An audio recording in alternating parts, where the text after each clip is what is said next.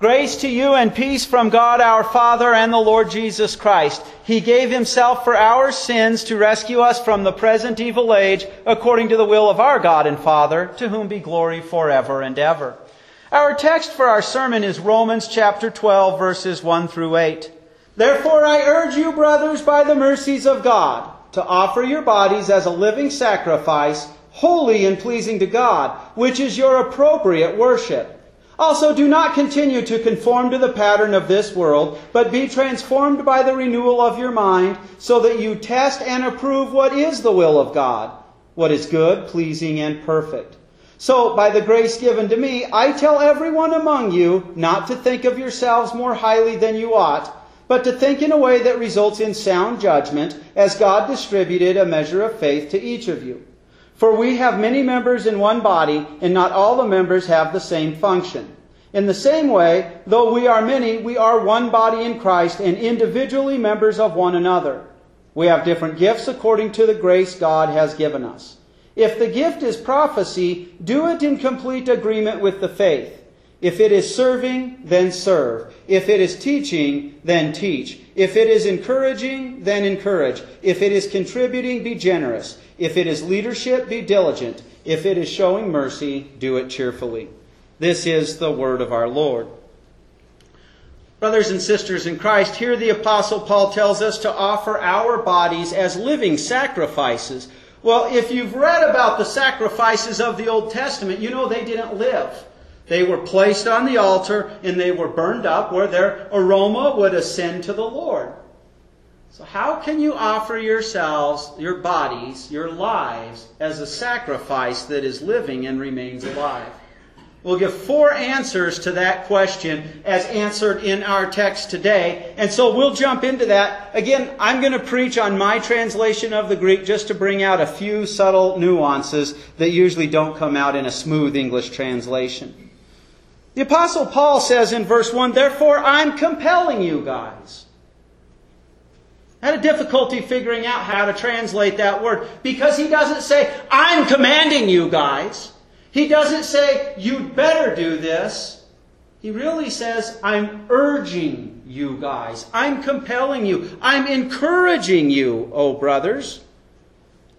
And then he says, through God's tender compassions. Through the mercy God has shown you. He's compelling you to do this through the grace given to you. The ultimate death happened when Christ died on the cross for you and rose. And Paul doesn't say this as a guilt trip. Now, God died for you. Don't you think you can at least live for Him a little bit? He's actually using gospel motivation. Because you are alive in Christ. Through that, I'm urging you to present your bodies as a living sacrifice that is holy and well-pleasing. And he says this is your carefully thought out reverent service. The word used for service there is the Greek word we get for liturgy. It's meant to serve, and it's a way that serves in worship to God. So we look at Christ and the fact that He has paid the adoption price, paid for our sins, washes our sins away every day. We recognize He's the sacrifice that died, and He's the one that came back to life. And we go, how can I thank God? That's the proper motivation. Recognizing God has done everything for you, and so we want to live our lives as a living sacrifice out of thanks to God. Not out of a guilt trip, not because we have to. And you'll notice that Greek word I said, carefully thought out reverent service. In the Old Testament, they were supposed to carefully select the sacrifice, make sure that it was without blemish or defect, because God gets the best, but also because Jesus, the Lamb of God, who takes away the sin of the world, would be without blemish or defect to be our substitute. But when you read the Old Testament, you find out they constantly, whoa, this one's about to die and already has a broken leg. Let's get into the temple real quick. And imagine as you stood in line. We know what it's like when you stand in line at the grocery store. You kind of start zoning out and everything. And sometimes it's easy to do that even when we go through our liturgy, isn't it? You just kind of end up going through the motions. But in our life of thanksgiving to God, that new man that God has created in your heart that is faith, that clings to Christ crucified, he's constantly thinking, how do I give thanks to God? He's constantly using that law that used to condemn him. He's now using that law saying, this is the 10 ways I thank God. And Paul once again gives that gospel motivation in verse 3 when he says, in fact, I'm saying through the grace that was given to me. Paul worded that very carefully. He doesn't say, you better listen to me. I'm an apostle and God has made me over you, so you listen up. No. I, the one who was killing Christians, was made a believer. And it's through that faith in Jesus that I'm encouraging you. Did you get the first answer to the question, how do you offer your bodies as living sacrifices?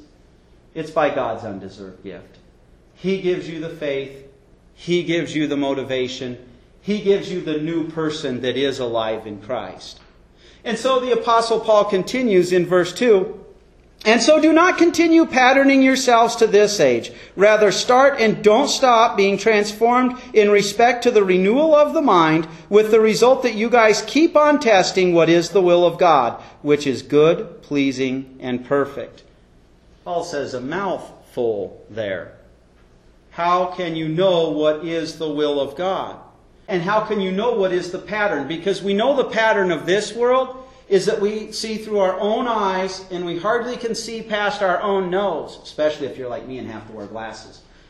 We have a sinful nature. And the way of this world is the way of that sinful nature.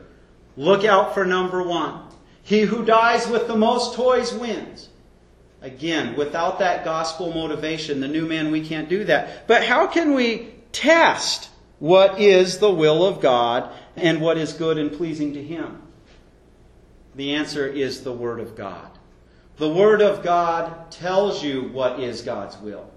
The Word of God tells you that it was God's will to save you. The Word of God tells you that it's God's will that you proclaim the forgiveness of sins to others. And so it's actually by being in the Word that you're able to say, like in our epistle lesson with the Galatians, no, that circumcision is making my salvation depend on a work that I do. That's not the will of God. Jesus did that. Now, the amazing thing is, going right back to that grace, that gospel motivation, God has given us the Word that we go to regularly that tells us the will of God, but He also had you baptized. And when you were baptized, He sealed His Holy Spirit in your heart, and that new person in you arose, who daily, empowered by that baptism, takes your sinful nature and holds him underneath the baptismal waters and does its very best to drown him out. That's living the opposite of the pattern of this world. The pattern of this world is to embrace your sins. And let's admit it, most of the time the reasons why unbelievers, if they struggle against doing something that we would consider sinful, it's because there's a law and they don't want to go to jail for it, or they don't want to be in trouble with their neighbor. You have a whole different reason. God supernaturally, He gave you a new person. So you have a supernatural reason. And let us not forget that in the Lord's Supper, He nourishes you. That's quite a daily wrestling match you have with that sinful nature, and I have. And so He gives us the ultimate protein meal, if you will, and that's that we receive His body and blood in the Lord's Supper. Have you got the second answer to the question, how do you offer your bodies as living sacrifices? It's by being in the means of grace. That's in the Word and having baptism and the Lord's Supper. And of course, we do that by God's undeserved gift. Next, the third answer to the question starts at verse 3. In fact, I am saying through the grace that was given to me to everyone who is among you guys, not to think more highly of yourselves than what is fitting to think, but to keep on thinking in a manner resulting in being sensible as God distributed to each one a measure of the faith. For just as we have many members in the same body, and yet all the members do not have the same function, likewise we the many are the one body in Christ, and each individual one of us are members with one another. Now, in American history, among Lutherans, there was quite a controversy that involved the right translation of verse 3. And we can easily misunderstood it, but the Holy Spirit is so much smarter than us. He had the Apostle Paul write down what he was talking about immediately in the verses that follow as he talks about being different parts in the body. It's very obvious he's not talking about faith like what you get in baptism, where the Holy Spirit is sealed in your heart and you get the new man. That's what we call saving faith. And he's not talking about that because you couldn't do a good work in God's eyes. You couldn't be a living sacrifice unless God had first given you that saving faith. What's Paul talking about? It's very interesting. In the original Greek, the definite article, that's our English word the, is missing. He's emphasizing the quality, the trust that God has given to you. And that changes as we were talking earlier, as we are in the Word. Because as your life continues and crosses come upon you, as Jesus is talking about in our gospel lesson, you learn and see in your life how God has held you in His hands. And the next time a similar cross comes upon you, you say, well, God definitely held me in His hands the last time. He'll hold me in His hands this time, even if I can't possibly see how He's going to do it. That's a gift from God. Each one of us are a part in the body. And as Jesus Himself says, that just because one part of the body gets jealous and says, I'm not the eye, that doesn't mean it doesn't have its function or that it can be the eye. It's very important for us to recognize that there's only one head in that body. Many a pastor has gone astray by forgetting that Jesus is the head, not him. Many a layperson has gone astray by forgetting that Jesus is the head, not them. But you do have a part. You know, I had to have my gallbladder removed. Never thought about it before in my life. But when it wasn't functioning right, I came to find out that it really does have a major part to play in the body. We can forget our significance. We can feel crushed and brought down. But don't forget that because God has given you faith, He's not only made you a part of the body of Christ that is the invisible Christian church, but He's made you the specific part to fit perfectly like a piece in the puzzle. You have been made a living sacrifice by the part God has made you. Recognize your part and enjoy it.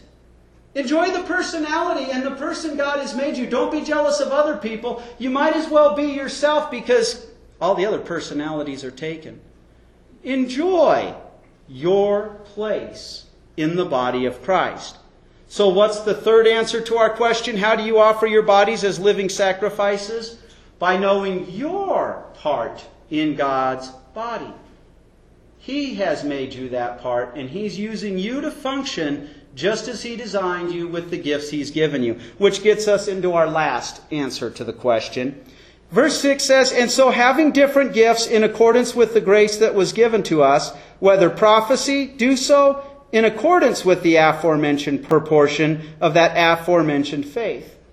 Now you'll notice our translation that I read at the beginning of the sermon says, do it in complete agreement with the faith. And that certainly is in accord with Scripture. And what that would be saying is, if you're prophesying, don't prophesy something that contradicts the Word of God. And there's plenty of Bible passages that says that. But here, that same wording is used for faith, only this time in the Greek, it has a definite article. And the Greek language often does that to say what I was talking about a sentence or two before, back to verse 3. That's why I translate that aforementioned. What's Paul saying here? If you have the gift of prophecy, do it according to your place in the body. I always stand back in awe at the gifts God gave the prophet Isaiah, for example. Isaiah would prophesy 700 years before Jesus was born the clear passage that He would be born to the Virgin Mary. But when you translate Isaiah in the Hebrew, you recognize Isaiah didn't just prophesy, he prophesied in Hebrew poetry, so you could literally sing his prophecies if you were an Israelite. Should I be jealous of the prophet Isaiah? Should I want to prophesy like that? That's not the part God gave me in the body. And that's the point, because the New Testament prophets, we were really told that John the Baptist is the first New Testament prophet and really the last of the Old Testament style prophets. And when we read of the prophets in the New Testament, we hear the word prophecy and we think of predicting the future. And that can be part of it. What a prophet did was tell the will of God, whether it was for the present or for the future. And so, for example, when Paul heads to Jerusalem, the Lord sends a Christian that he'd given the gift of prophecy to tell Paul he's going to be bound up and led off to Rome. And when they were waiting for the New Testament to be inspired and written, there were people who were able to prophesy in congregations and say what we're doing is in accord with the will of God or is not. Let me give you a modern day example of what I'm getting about Paul saying, if you have the gift of prophecy, use it according to your spot in the body of Christ. Over 10 years ago, it really became popular. There was an explosion of books of people who had thought they died, and maybe they did, and went to heaven. And especially little kids started writing their stories about going to heaven. Well, who are you going to believe the most? And let's say the children did actually go to see heaven. Did God call them to be prophets and inspire them as He did, for example, the Apostle Paul or the Apostle John, who write about heaven for us clearly? Maybe it wasn't those people's part in the body of Christ. And I bring that up because I remember a few times in my ministry visiting people who had a loved one die suddenly and unexpectedly. And the comfort they were finding was out of what these kids had written, not out of the Word of God. And a couple of months ago, one of those kids who was one of the best sellers as an adult came out and admitted that he lied about the whole thing.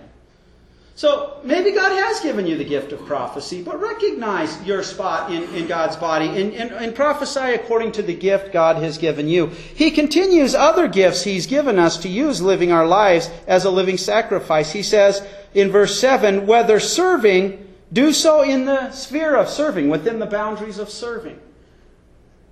The Greek word used here for serving is the Greek word for serving, waiting on tables. What? If you have a gift for waiting on tables, do it only within the boundaries of serving. In other words, when it comes to serving in the body of Christ, even the ability to clean up after people is actually a gift from God. And we do it not to get paid, not to get recognition, but simply because God has given us the gift to serve. And let's apply that gospel motivation there. One of the great motivation we have for serving is the fact that our Savior served us. Like the school janitor who goes off and has to clean up the vomit in the hallway.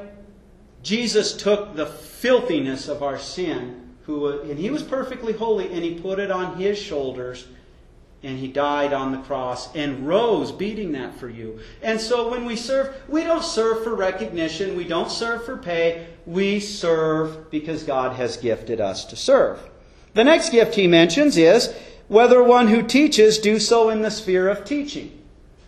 Some people are meant to teach deep doctrines to the spiritually mature of the Bible, and others are meant to teach children. And even among those who teach children, there are those who are really good at teaching catechism-age students, and there are those who are really good at teaching 3-year-olds, Jesus loves me, this I know. Once again, why do they teach? Not for a paycheck, not for recognition, but because God has gifted them to teach, and He has taught them that they are saved, that He has given them that gift. So verse 8 continues, whether one who encourages do so in the sphere of encouragement. Have you ever had a dark time in your life when the cross was really heavy upon you? I always laugh at one of the stories. Martin Luther, and it's not a laughing matter, but Martin Luther at times was just worked to the point of exhaustion, and depression would come upon him. And one time he laid around in bed for days, and Katrina had enough. She walks into the room wearing her funeral dress with the veil over her face, and he hops up and he says, Katrina, who has died? And she said, God must have the way you're moping around. Now get back to work. Sometimes God gives us the gift of encouraging. And when, like the prophet Jeremiah, the cross is getting heavy and we forget that God is standing behind us, how wonderful it is to have a brother or sister in Christ put their arm around our shoulder and say, I know this cancer is getting you. I know this persecution is getting you. But God loves you. And He wouldn't allow this if He wasn't using it for your good and for others. And why do we encourage? It's not so that we can get recognition. Once again, it's because God has encouraged us with the forgiveness of sin, with the very love that He has made us His children.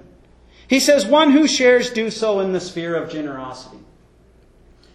Sometimes it's easier to share when you have more things. And there are people in this life whom God has blessed with a lot of stuff, and they are willing to share. But I've also met people who don't have a lot. The kind of people who will give you the shirt off their back if you need it, because God has gifted them to share. And again, the motivation isn't because it's always been this way in the world. There are those who will do you a favor, but then they expect twice the favor back, right? God says, When you've been given the gift of generosity, do so simply because I have been generous. And in our ultimate motivation, you are rich in the Lord. All of heaven and all of earth, all of creation is meant for you. Because you are a child of God.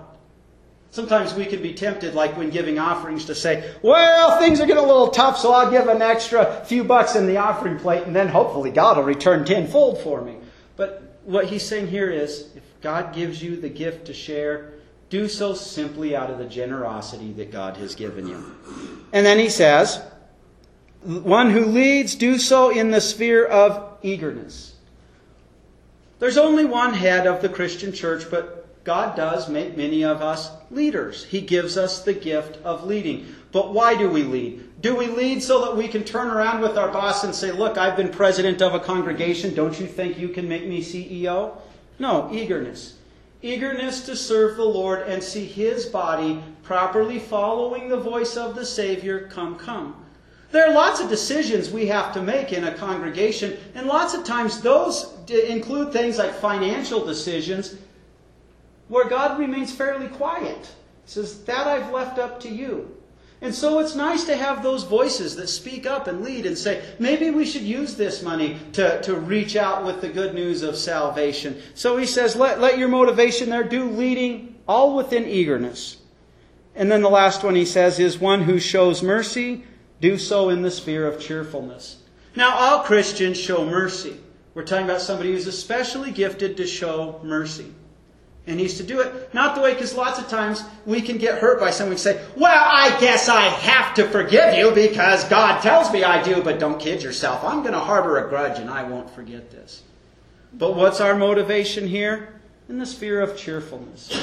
It really is a blessing, because some people, they're just born with a bitterness that they really have to fight against. It's their pet sin. But others, some people have a personality God's given them where it's just almost impossible for them to hold a grudge. Let them be cheerful. Cheerfully showing God's mercy and sharing God's mercy as He has gifted them. So how do you offer your bodies as living sacrifices? Using the gifts God has given to you, with the motivation simply to serve because He served you. So, as we've answered that with 4 answers in today's text, we ask the question, how do you offer your bodies as living sacrifices? By God's undeserved gift. His grace. He's given you the faith. He's given you salvation. And so we use God's means of grace. The Word tells us what is His will, so we're able to test it. Our baptism empowers us with the new man it's given us, and He gives us the protein shake for that fight with the Lord's Supper. By knowing your part in God's body. God created you at this time, in this place, to use you where you're at. Don't resent it. Rejoice in it. And of course, since you are a part of the body, you have a function, you have gifts, so use your gifts, and you will be living your life, giving your body as a living sacrifice. Amen. And the peace of God, which surpasses all understanding, will guard your hearts and minds in Christ Jesus. Amen. Let us confess our faith using the words of the Apostles' Creed. I believe in God the Father Almighty, Maker of heaven and earth. I believe in Jesus Christ, His only Son, our Lord, who was conceived by the Holy Spirit, born of the Virgin Mary, suffered under Pontius Pilate, was crucified, died, and was buried. He descended into hell. The 3rd day He rose again from the dead. He ascended into heaven and is seated at the right hand of God the Father Almighty. From there He will come to judge the living and the dead. I believe in the Holy Spirit, the holy Christian Church, the communion of saints, the forgiveness of sins, the resurrection of the body, and the life everlasting. Amen. Let us pray. O Lord our God, you are wise and powerful, good and gracious. Your mercies are new every morning. Each day you open your hand and provide for the needs of your children on earth. We praise you for every grace and blessing. Strengthen your church in all the world. Let your comforting message of salvation in Christ Jesus be proclaimed to troubled souls everywhere. Use our ministries and offerings to extend your healing and your hope. We bring you our requests for the various structures of our society. Bless our national, state, and local governments. Grant us civil servants who are worthy of honor and respect. Grant prosperity to our businesses and industries. Give employers a sense of fairness towards their workers and employees a feeling of joy and pride in their workmanship. Help us find satisfaction in all work well done. Invigorate the schools of our land. Give success to every effort that helps students read, think, and communicate in ways that will promote an informed and responsible citizenry. Arouse curious minds to discover the wonders of your created order. Give us teachers and students who pursue excellence. Strengthen the families of our country. Give fathers and mothers a renewed commitment to be good parents. Give children and young people the wisdom to regard their parents as your representatives. Lead us to love one another as you have loved us. Hear us, Lord, as we bring you our private petitions.